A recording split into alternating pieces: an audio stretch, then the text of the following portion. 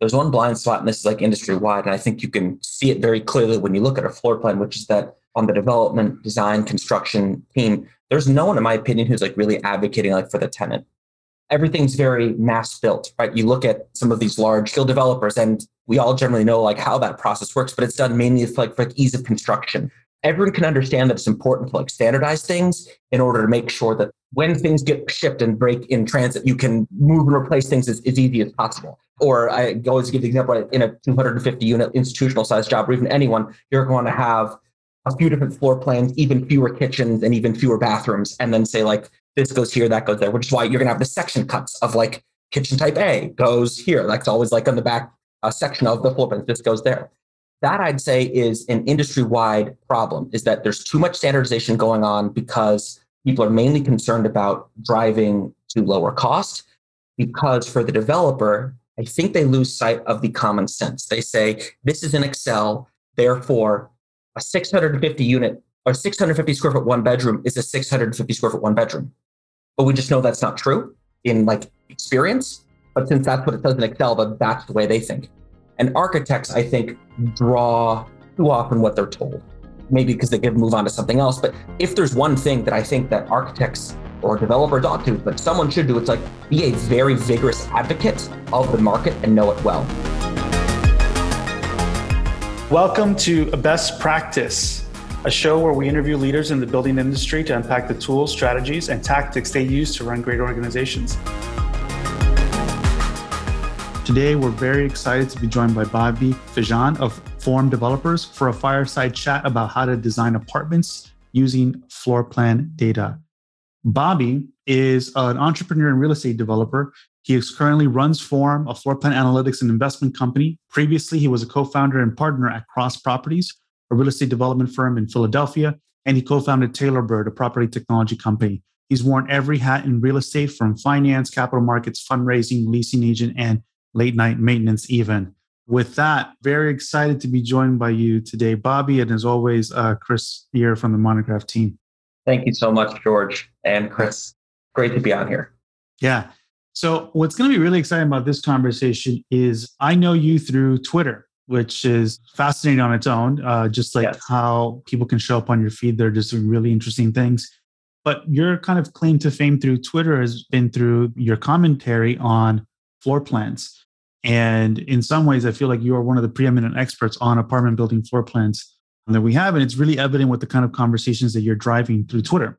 I'd love to maybe kind of start a little bit just with like, what led you to doing this type of work? What was the problem you were trying to solve by starting to archive a library of different floor plans? Maybe you can share with us what kind of insights have you derived thus far?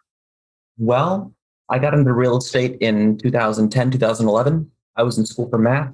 And there I was particularly interested in sports statistics, which at that time was frankly still relatively early to that game. And so the frankly interesting or groundbreaking work being done there was through measuring new different things or trying to come up with new different ways of quantifying value. What I thought was particularly interesting there was that it was done primarily through measuring stuff, taking in existing or long-standing statistics and breaking them down into new things. So I've always loved math. I've always loved data. I got into real estate just by chance. I was at a party and ran into a friend from school, and he said he and two other guys were in the basement of a church trying to start a real estate development company. So I figured I could help on the finance side. And by the end of the summer, I knew that's what I wanted to do with those guys. I would say even more than real estate. Not that it wasn't cool, but the idea of working with some people who I got to know really well. So became partners. Four of us kind of joined forces, became partners, and that was the beginning of Cross Properties.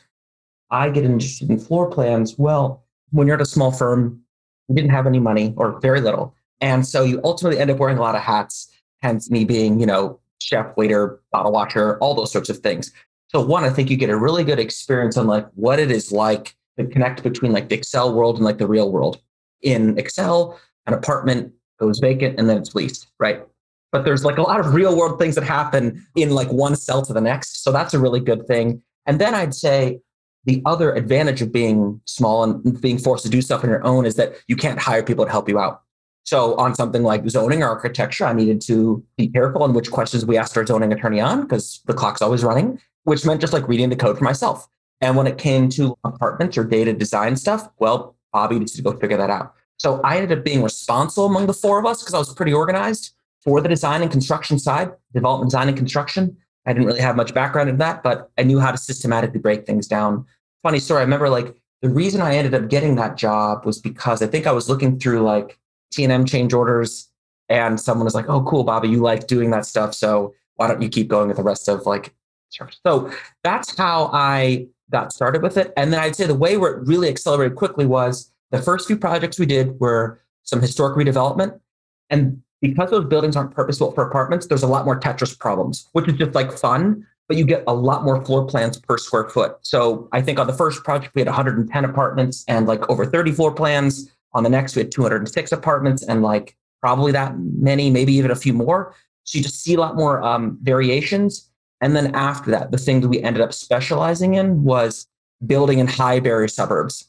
Again, you can't look at the existing data. You have to say like, well, what should exist? And so I think those two backgrounds is what made me like think like, oh, I can take some of the stuff that I liked before about sports and apply that forward. So it's been an avocation, something I've loved for the last 6 years. I've known enough about technology and programming to be able to like know how to archive things and look for data points. But that's the process of how it started. That was about 6 years ago, and an interest that stayed with me through Cross, through another similar but different company, and then now through what I do now, which is floor plan data focused. When did you start accumulating a data set where you started to look for patterns? Like at the beginning, it sounds like you were wrapping your head around the whole operational context around bringing new product to the building industry, into the market and everything involved with that. But at some point, you started to apply this data set mentality about what is the actual product on the market and how to quantify, like you were talking about with sports statistics, like what were the new measuring points that was previously absent from these Excel models, which sounds like the world of the developer is primarily in the Excel model. And how did you start bridging that to the spatial information that has to do with floor plans that represents more of the product itself? Well, in one sense, it was from the beginning, and that I was always taking our units and breaking them down into different attributes. I didn't do anything dimensionally, but it was always, even our own, I would say, I mean, most people do which one has a balcony and which one doesn't. But I kind of took it like, I always had like more, which one, the fireplace, what's the length of each kitchen, what's the kitchen run in each one. From the beginning, I was doing that for our units. When I started to like look at a database data set a little bit more, it's probably about 4 years ago when I realized like, one, like how many floor plans were out there. And these are image files, right? So I realized like, okay, there is a data set that's out there. And two, like, it's not very useful. It's an interesting thing, maybe like a separate topic or on this topic of floor plans in general that are online for leasing are just particularly bad. You've got like a few different varieties. You have like the typical like overhead one that's kind of like, you have some that are just a snip of like the construction documents. Then you have some that they basically remove some of those like ugly lines.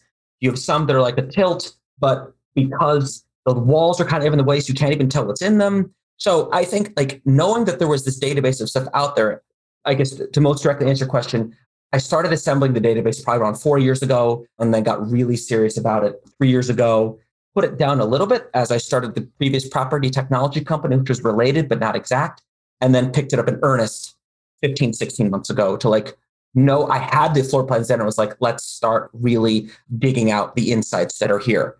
And that's consequently also kind of like when I started getting involved in Twitter. Those things lined up together. I didn't mean for that to happen, but that's what I started writing about.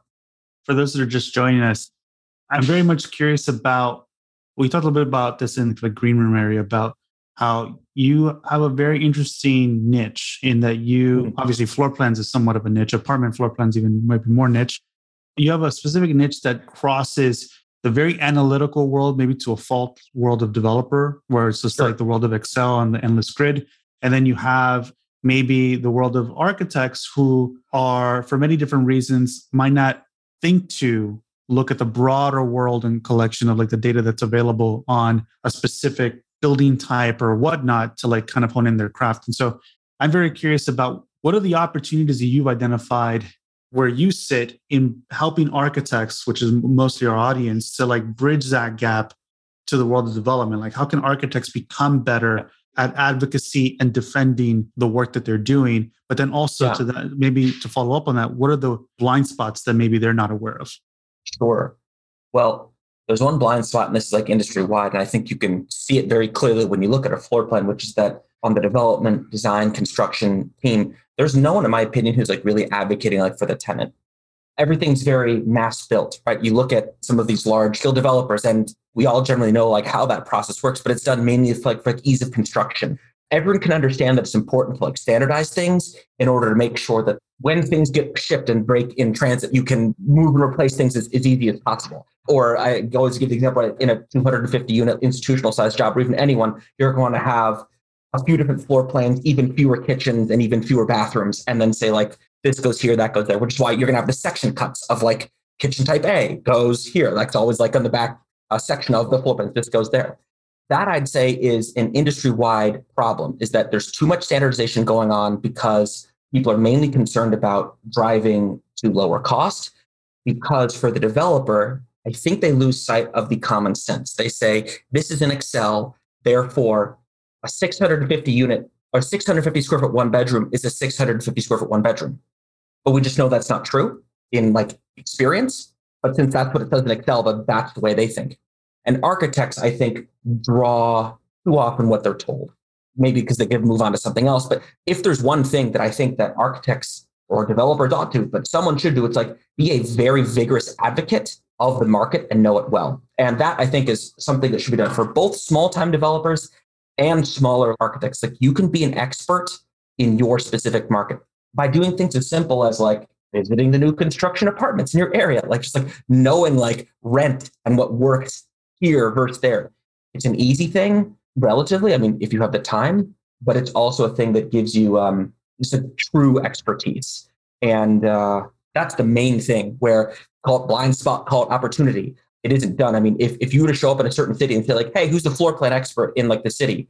And say, one, that I exist, I'm asked to consult on people's projects in a certain area, kind of proves that doesn't exist. And it should be like, I've never been to Seattle in my life, right? And yet someone asks my opinion based on data. What's there now? Is there room for someone on the data side to weigh in on it? Absolutely.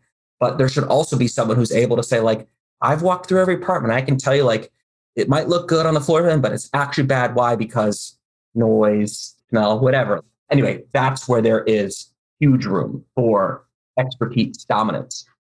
When you're in a project, you're collaborating as a working partner. What is something that you might say where, well, the data shows this about some apartment plan? I'd say the one that I always harp on the most is that bedroom square footage is negatively correlated with rent per square foot. That's like the one thing I always do, because in the process of how floor plans are designed, too much is done with this box that is like the bedroom, right? So they say like, we need to have a queen size bed. We need to have clearance on all sides. We need to have a TV, even though we know it's terrible for people to watch a TV in bed, clearance around, and we need to have like the two end tables. Now, one, I don't know how many people actually like live that way or design that way, but like that's the box that within like your 650 square foot one bedroom is going to like dictate where everything else goes. If you locate that, it's on the exterior wall. And so I'd say that's the main thing that I always tell people. So there's two different ways. So I measure the database that I have is essentially taking individual floor plans and breaking it into a lot more measurements. And so there's some that capture the spirit of what I'm trying to do a little bit better. So the two main ones that I'm usually looking for are called bedroom ratio, which is like the square footage behind the bedroom door relative to the unit. And the other one that I find very useful is living room width. And that's usually, again, like a product of like bedroom being too big. So you don't know, because not every unit is square, which one's going to work. There's a few other ones, but those are the two main ones that I'll say like these two things. One, living room width is positively correlated with rent per square foot. And bedroom ratio is negatively correlated with like rent per square foot. Basically, make bedrooms smaller. I run data just to basically tell people that thing of like, which is also, I like real estate data. It's fun. It's like, I can use it to prove things that like we kind of already know. Bedrooms are for sleeping. And so if you have, and it's again crazy that you have to say this thing, but if you have a situation where you have a one bedroom where the bedroom is wider than the living room, that's bad. And yet that is the case for a very large percentage of like new construction units that are being designed right now. And why is that? Kind of going back to data thing is like, you get more of what you measure, or you can't adjust the levers of what you don't measure. So no one tells people that like having a bedroom that's too big is bad, which is kind of what I'm trying to tell them. So that's the first thing that I'll always say is like, let's check your bedroom ratio. Let's check your living room width. And then let's check that relative to other markets. If that hasn't been done here, then I can show you plenty of case studies where that's true in other markets that are similar to yours. One of the things we talked about too is, and you brought up a little bit of the relationship between the developer and the architect, where the architect feels like they're just kind of, maybe they're too easily deferring to what the developer wants in a sense.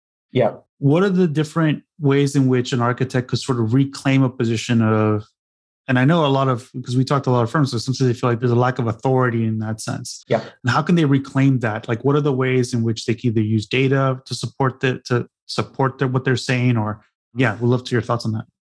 Yeah, as we mentioned before, I think it's very important for architects to be experts in the right thing.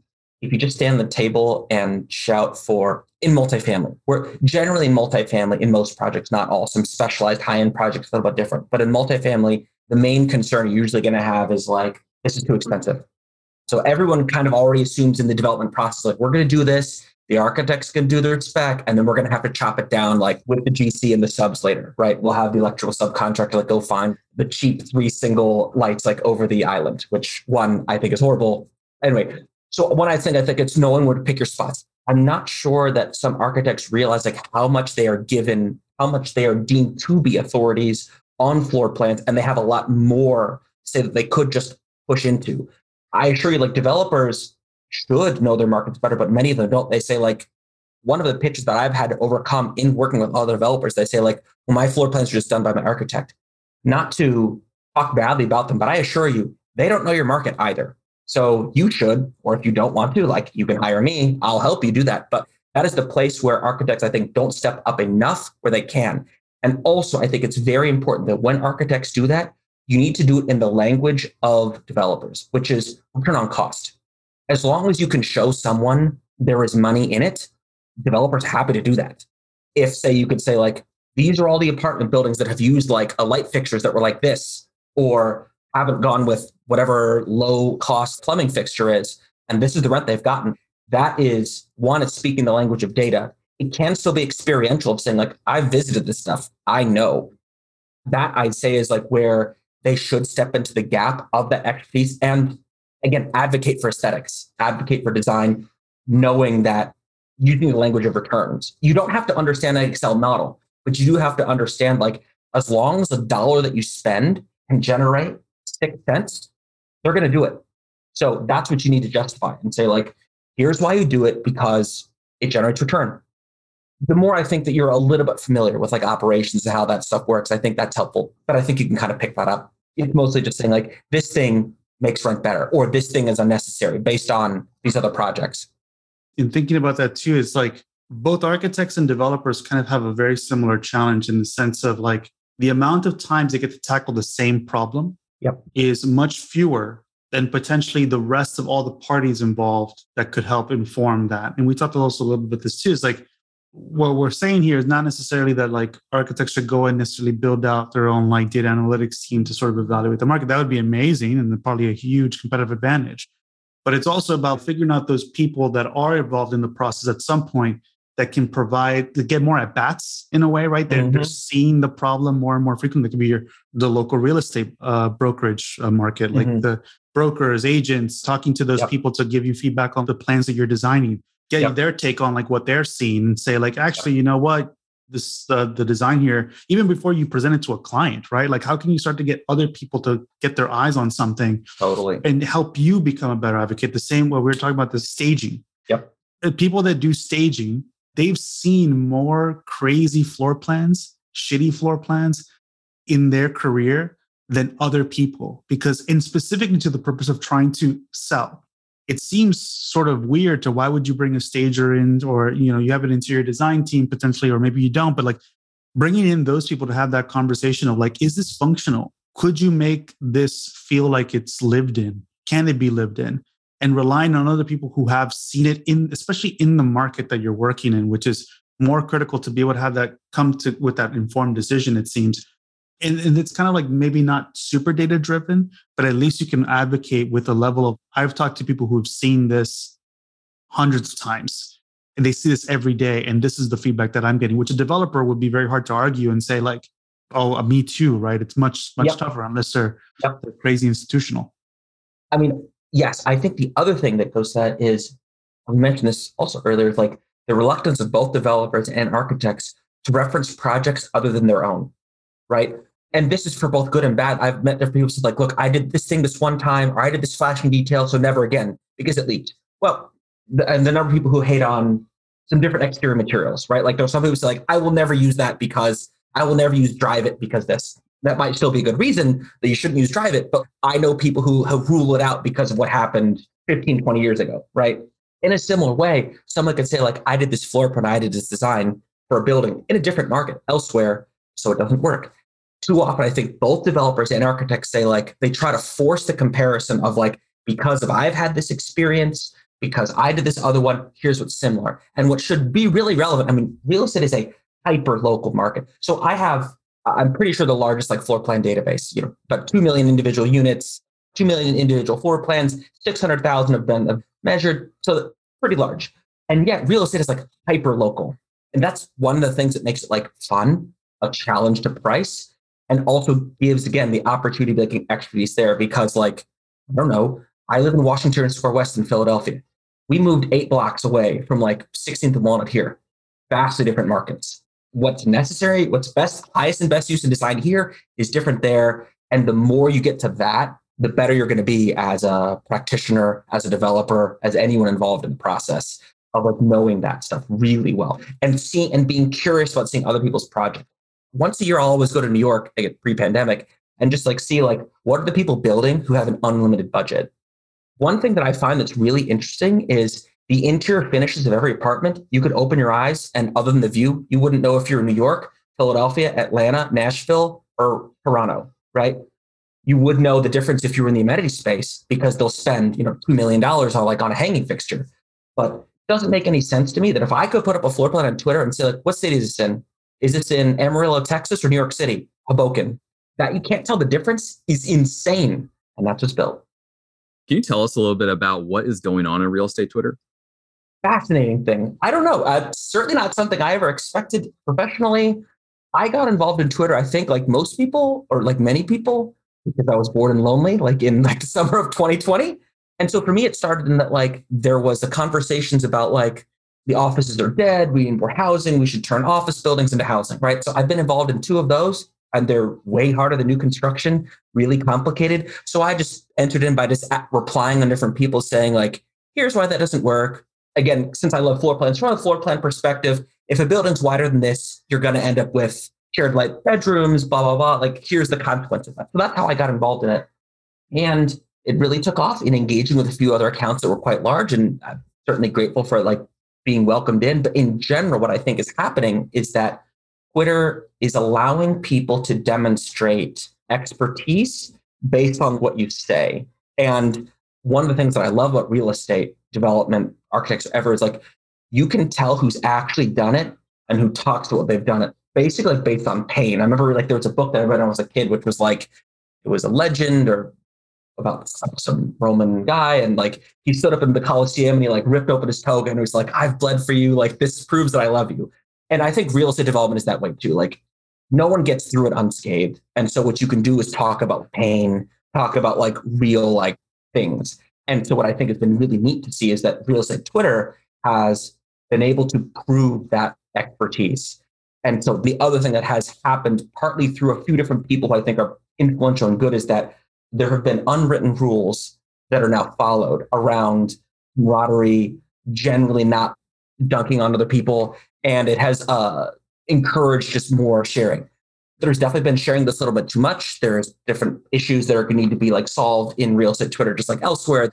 It's liable to have grift and bad actors and that sort of stuff. But at its core, I think it is like knowledge sharing. And what I think is particularly neat about that in real estate is in real estate local markets that are offline, one is, like everybody knows everybody in an individual market. Like there's maybe, I don't know, 100, I don't know, there aren't that many people in real estate in Philadelphia.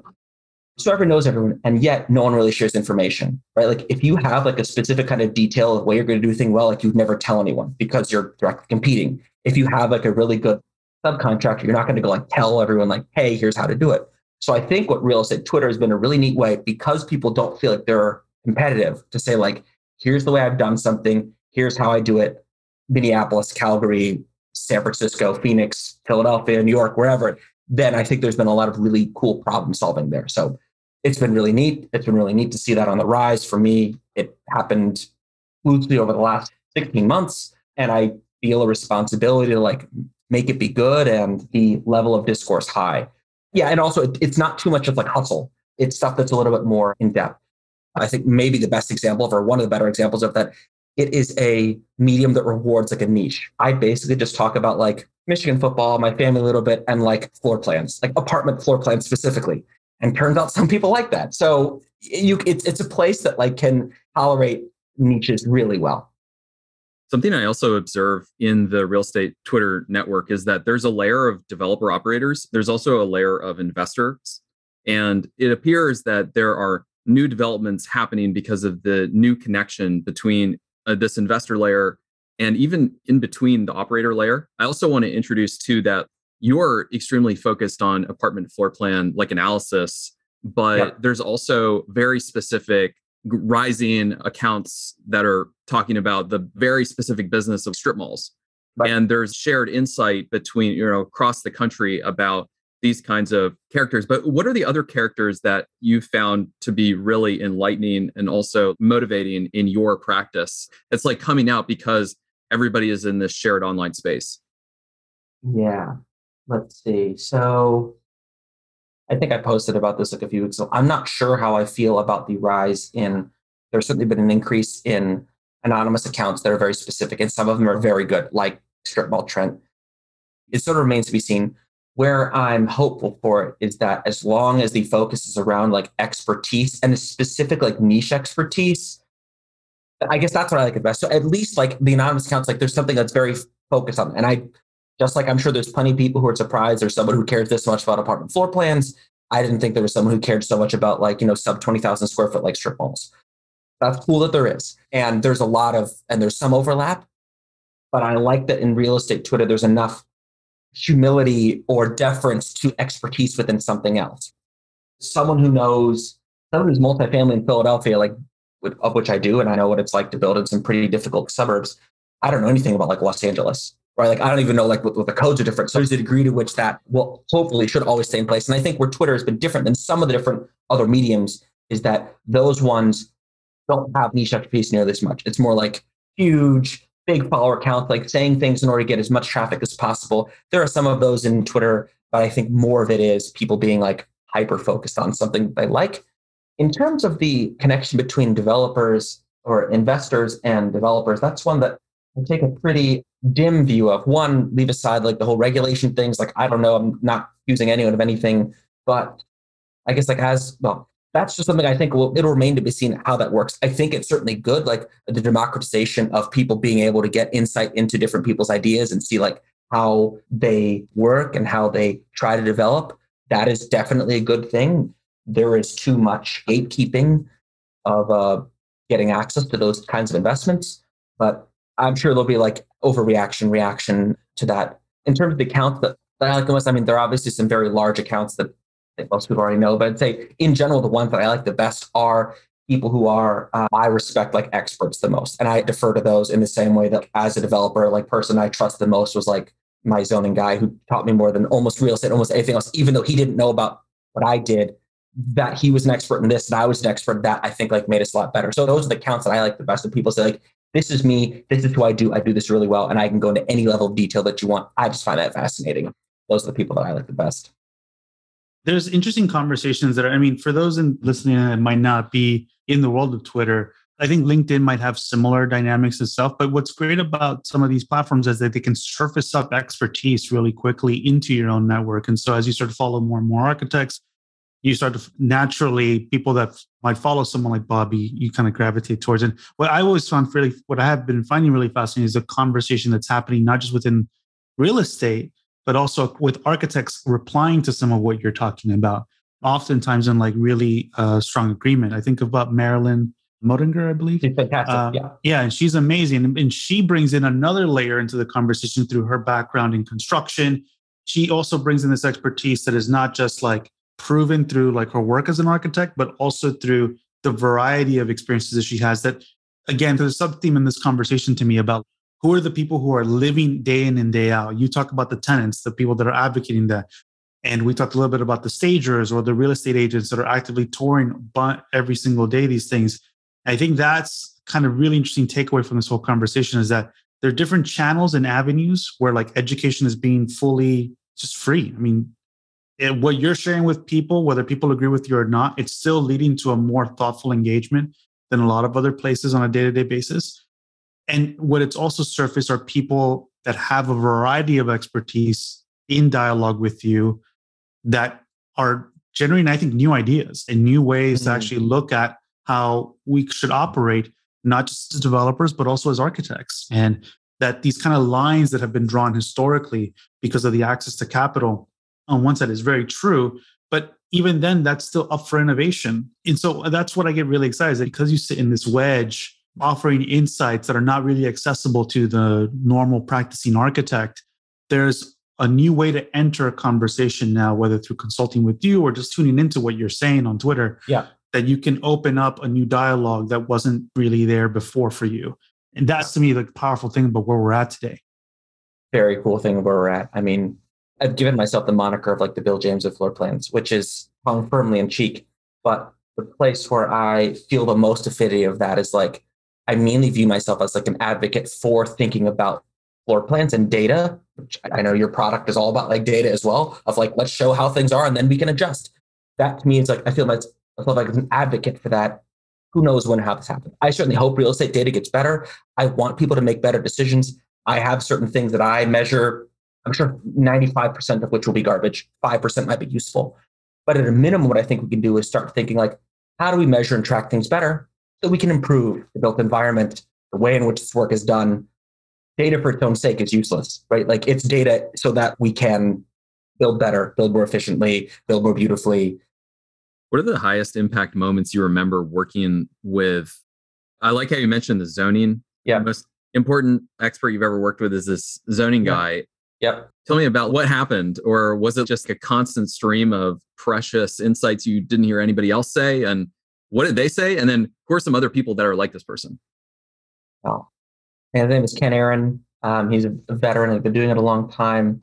So the two people who certainly affected my career the most as a developer were Ken Aaron and Jerry Gallagher. Jerry is like a grizzled, awesome construction guy who'd seen it all, who was like our SVP of construction. And Ken was a litigator, zoning attorney. And they certainly were, I mean, I love my father, but he's not within real estate. So these two were definitely like father figures for me, and they were much older. And so there's two different things I learned from them. One, I'll never forget. So being in a relatively small firm and then being in charge of the development, like I was quite young, and people have different roles. And I think one thing that I needed to learn was that being in charge didn't mean that you knew any better, because you always walk the room and say like, well, the civil knows more than me about this. The architect knows more than me about this. The construction guys know more than this. And yet like, it's my job to have a certain kind of thing of steering the ship. A little bit of that just growing up and knowing what it's like to be the boss. But there's something that I think is, or at least for me, was particularly intimidating in the built environment. And so what I'll never forget is like the way in like people like specifically Jerry in those different meetings with other people, his experience would say like, so Bobby, like, what are we going to do? And I'd say like his humility and willingness to say like, I know way more than me. And yet I have a role to build it. You have a role to say like, which direction are we going? Because your job is to steer the ship and look at the numbers. That taught me about like so much about life in terms of like, one, being in charge doesn't mean you know more. So I know how to take orders from other people better. I'm not always supposed to be in charge. And I also know what it is like to have true expertise and not feel like you have to peacock. And he's just also a great man. And then from Ken, I think I learned the most, since he's a litigator, both zoning in some particularly litigious suburbs, was like when to fight and when not to. And like know how to sweat things and know not. So like, we'd go in there and sit in different meetings and be there for 6, 7, 8 hours. What I learned from him is like, don't go into those meetings without knowing the result. I ended up getting really good at saying like, I will learn the code as well as everyone else. That's what he sort of taught me of like, there's no way around if you want true expertise of just like reading it. And then you can be, I don't want to say tricky, but then you can be specific on that. So like by me knowing the individual code and being a developer, I could say like, I think I've given this example before, but like in an area we were building, FAR was not a defined term. because like they slapped it on terms of like an overlay and they copied someone else's code and said like we want to have a transit oriented like code. So FAR was not something they had because it was suburban, and so they had a little bit more height based restrictions and setbacks.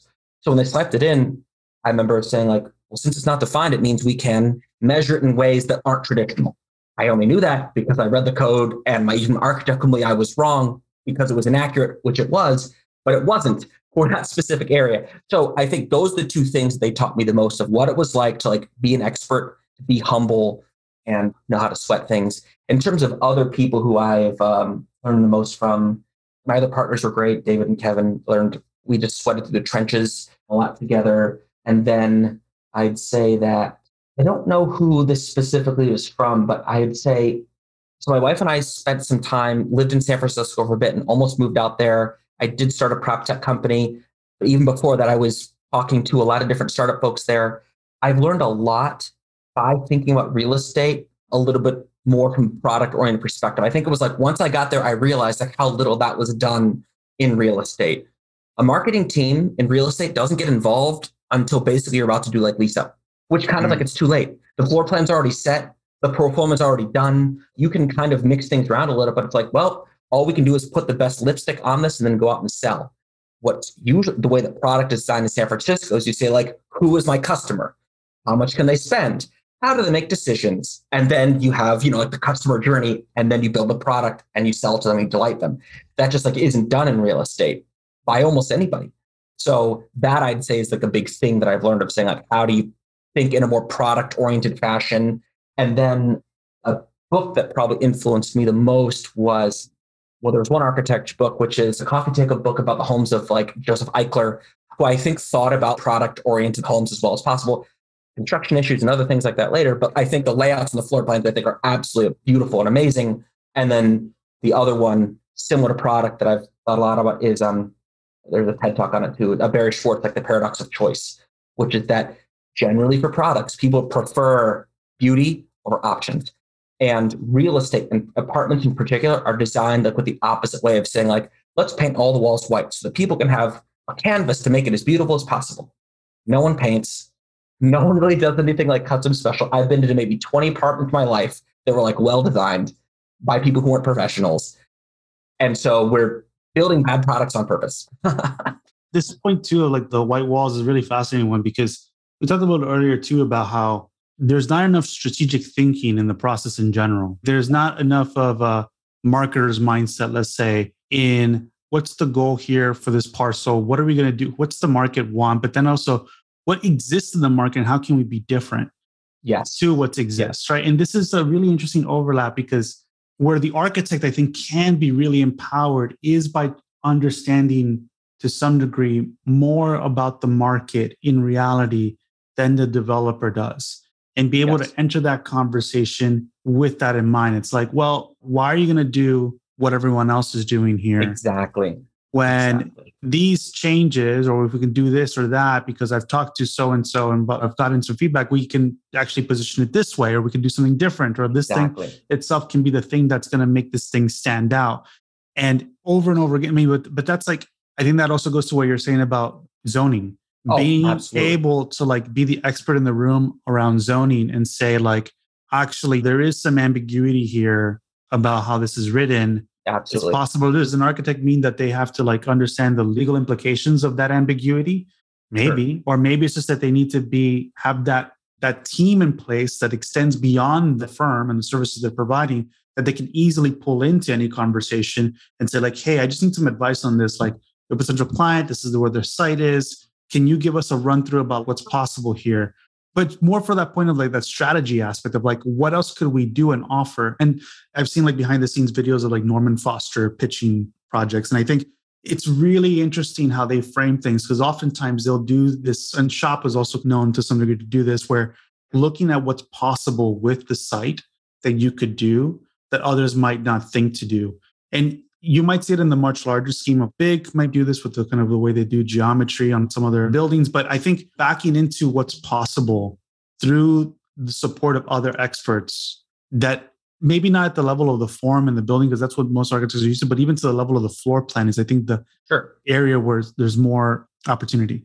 Oh, absolutely. So I think the one thing that any architect can learn much faster than a developer and make them a huge, you don't need to look at the code as much as you can look at like, what are the approved projects that are already coming down the pipeline, right? It's going to be much easier for an architect to look at those drawings and say like, oh, here's what's being built. I see that box. I can infer this is what's moving on.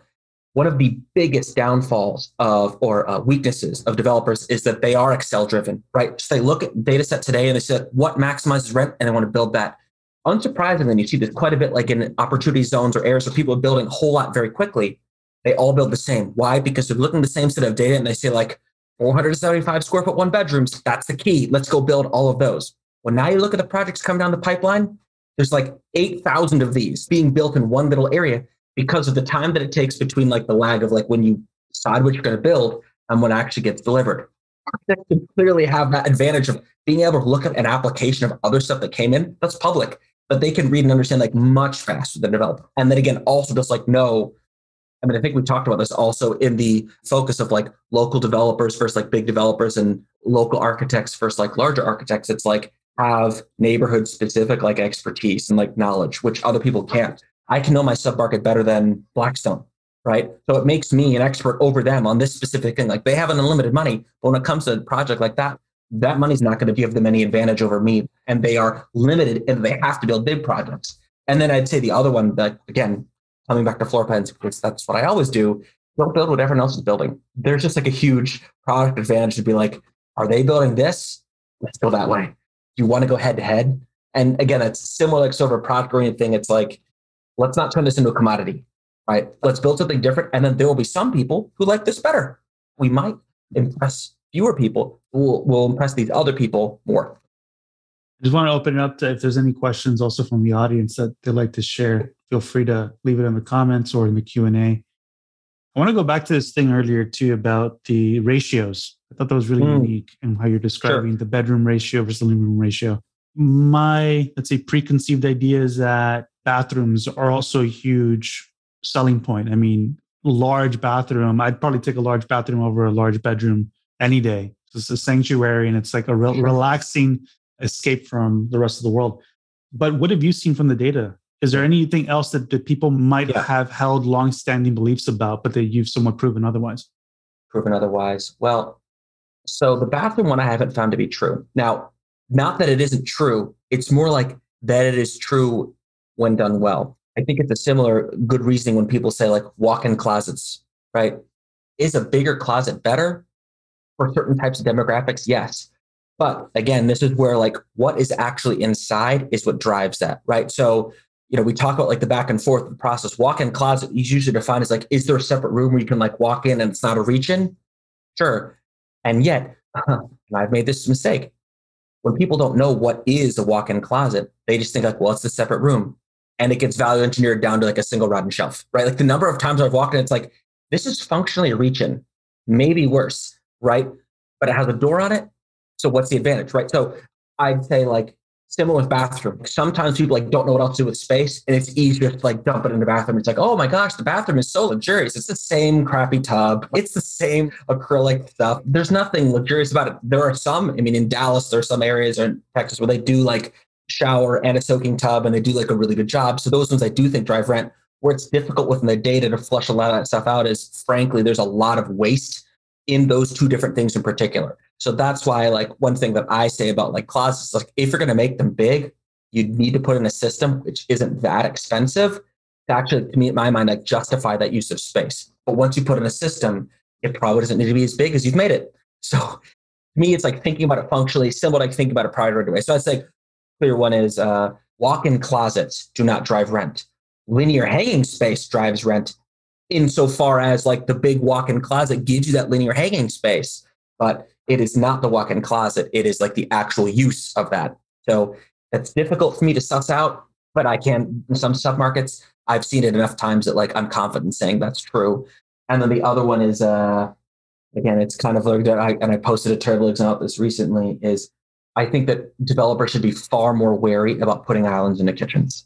They screw up the circulation and the flow of apartments way too much. And there's too many people who say like, I see this picture on Instagram, I want that. And it just like isn't the right size. So I would generally, in general, unless someone really knows how to like design well and fitted in well, I would say like design for them to be movable, right? Casters are designed later, then it doesn't have the same kinds of requirements, or maybe you don't have to do it. But that is one thing I do. So I do not find large kitchens to be, again, positively correlated with rent in terms of size. So I think way too much money is spent on them. And it's mainly like the space. There's too much space spent on kitchens. Bobby, we've got a question from the audience here. Super informative as always. Can you speak to how localized the data has to be in order to be insightful? How do you group the data such that it is also informed by a localized pattern? And another part of this too is, are the best floor plans ROC different in San Diego and Philadelphia, urban areas or suburbs? It's kind of a question of like floor plan data mapped also to region and maybe how granular, because you were talking earlier about like it can be extremely localized. So yeah, how does that parsed out in your data set?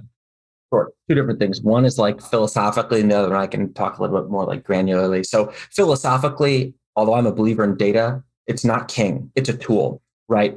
So it should help inform either support for things you believe to be true, or it can help like check things that you're unsure of. And then you can make the good decisions. Again, switching to sports example, data can tell you that it's better to go for a fourth down, but you still don't run a shitty play, right? Like run a good play to your best player, obviously. So data, I don't think provides like home run answer in any of the circumstances. That's like philosophical limitation.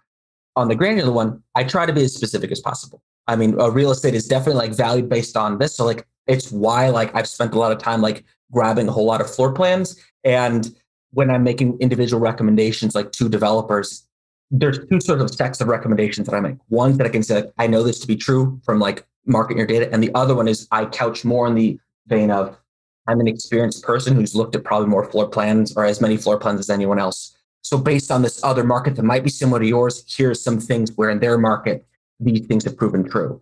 The one I'd say is the data where we don't need to argue, right? It's not about opinions. It's just about like, it shows that like units that have this kind of living within your market, that's correct. That is like the truest sort of thing. The other one I would say is probably right, but still at the end of the day, like if someone from the market said like that's wrong, then I would put those things on an equal footing. The goal is obviously like highly localized. I would never advise someone in San Diego based on something in Philadelphia only, unless I would like say that, because I was like, they're completely different markets, right? And that I would say is the one insight that to me proves that it's wrong. When I look at new construction units and some of the most successful developers, and they're building in Seattle and Miami and Austin and Boston and San Diego, the floor plan is the same. And I know that's wrong, right? Like even though they might be similar and targeting the same people, I'm certain that that's not the right product. Or at least that provides an opportunity for like a smaller local developer to build something that is. It might make sense for the Mill Creeks of the world to have their program and just knock them out. That's great. I'm glad they exist. But for the smaller folks who are building more boutique projects, it means there should be projects that are done to the exact specifications of the desires of that market. And that's where you'll always get the highest return on cost, is like knowing that the best, like knowing like in Philadelphia, the difference between like Addison and Waverly, or the north of this, like you have that, those will always be outsized opportunities of knowing that stuff best. So what are your views on movable or flexible walls in floor plans? I mean, so I think there's a few products that do that. There's like Ori Living, and then there's, I think Bumblebee might be doing them too. They're doing more stuff in the ceiling, but what are my thoughts on it? There's so little innovation within like the interior construction of apartments that I think that it's good. Kind of depends on how to deploy it, but I know that the current systems are far too rigid. Topic for another time, but like I'm a firm believer that a very large percentage of apartments in the United States ought to be delivered and designed furnished, kind of taking it to the step of your stager all the way. We should deliver a large portion of them like, this is beautiful. This is laid out. Move in. That should happen. It's like maybe 1/10 of a percentage of the market in the United States. And it's one of the things that contributes to bad overall design, because we're trying to accommodate as many people's like bad furniture as possible. Love that. We're at time, but there is one last follow-up question that I think would be great here. Sure. Is it possible that the better floor plan premium is based on the scarcity of those features in the market versus actual benefit to tenants? E.g., there are many options if I want a massive bedroom and tiny living room, but less if I want the opposite. Absolutely. That's absolutely the case. I have not spent that much time on like the why of certain things, but yes, I mean, in general, scarcity is just, I think it's better designed for scarcity when you know that that market exists, which again, to me is one of the reasons why like there are no good floor plans that are designed for families. There might be 1,000 of those in the country that are just like designed well. There are lots of them that are designed like roommate sharing, where you build a 2-bedroom and you make the 2 bedrooms of like equal size as possible, which is again, great for roommates. But no family wants that sort of layout. So I do generally think that is a very good strategy, but I haven't studied in the data specifically that. I study like output and I study what's there. So make guesses as to why that definitely makes sense, but I actually don't know that. Well, thanks for this amazing conversation, Bobby. The last question I'll ask that we'd like to ask here to move away from sort of the world of business and inspired by some other people that asked the same question, but what is the nicest thing anyone's ever done for you? I'm married and I have 3 kids. So the obvious and the correct answer is that, my wife agreed to marry me and has agreed to stay married to me over the last like 12 years. I'm obviously grateful and honored that a smart, beautiful woman makes that choice. There's that. And then, and I'd also say like my goal for life is that at the end of my life, when it's just me and her, that my wife will turn to me and say, marrying you was the best decision I ever made. So that's what I hope to be, a kind of husband where she would say that to me. And I'd say other than that, the nicest thing is, there was a time in my life personally, like a few years ago, where I was very lonely. One, because as an entrepreneur and as a relatively smaller firm, it's hard to be friends with those different people and you're also partners. So that's difficult. So I had kids and felt very, very lonely. And so there was a guy in my church who basically said like, we weren't friends. And he's like, let's just get breakfast every other Friday. And after 10 times, like we were friends. It reminds me like, one, how difficult it is to make friends, how important it is to be like investing and building those frequently. And it is an unfortunate thing in today's society, especially for those of us who live in cities. We've lived in downtown Philadelphia for a long time, of like that people are lonelier and not as connected. So I'm grateful for the people who found me and choose to be friends. And I certainly try to continue to practice that here. So that was the kindest thing I can think of. Bobby, thank you so much for those answers. Really great to hear. And we appreciate it. We always think about like the business side is also very human too. And thank you for the vulnerability of sharing that too with us. We get all sorts of answers. So really appreciate you partaking on that. All right. So the last we'll end with is a quick blurb about what we do here at Monograph, and then we'll let everyone go. So if you don't know, Monograph is designed for architects by architects. Hundreds of firms are using Monograph today to visually manage their practice operations, streamline their repetitive processes, empower their teams to grow sustainably. 85% of Monograph reviews say easy, simple, or intuitive. And that's just it. We're built for the industry, by the industry, and we want to make sure that architects are doing what they can to be better at business. And so with that, thank you, Chris. Thanks, Bobby, for joining me. Thanks, everyone, for listening in, and really appreciate all the thoughtful questions at the end. Thanks a lot, Bobby. Take care, guys. Thank you so much. Hey, it's Sylvia from Monograph. Thank you so much for joining us here. At Monograph, we're building the #1 practice operations platform for small to mid-sized architecture firms. Monograph is designed for architects by architects. Over 450 practices are using Monograph today to run the business side of architecture. You can start a free trial or sign up for a demo today at monograph.com. Find out what a practice operations platform like Monograph can do for your firm. Get started at monograph.com. Talk to you soon.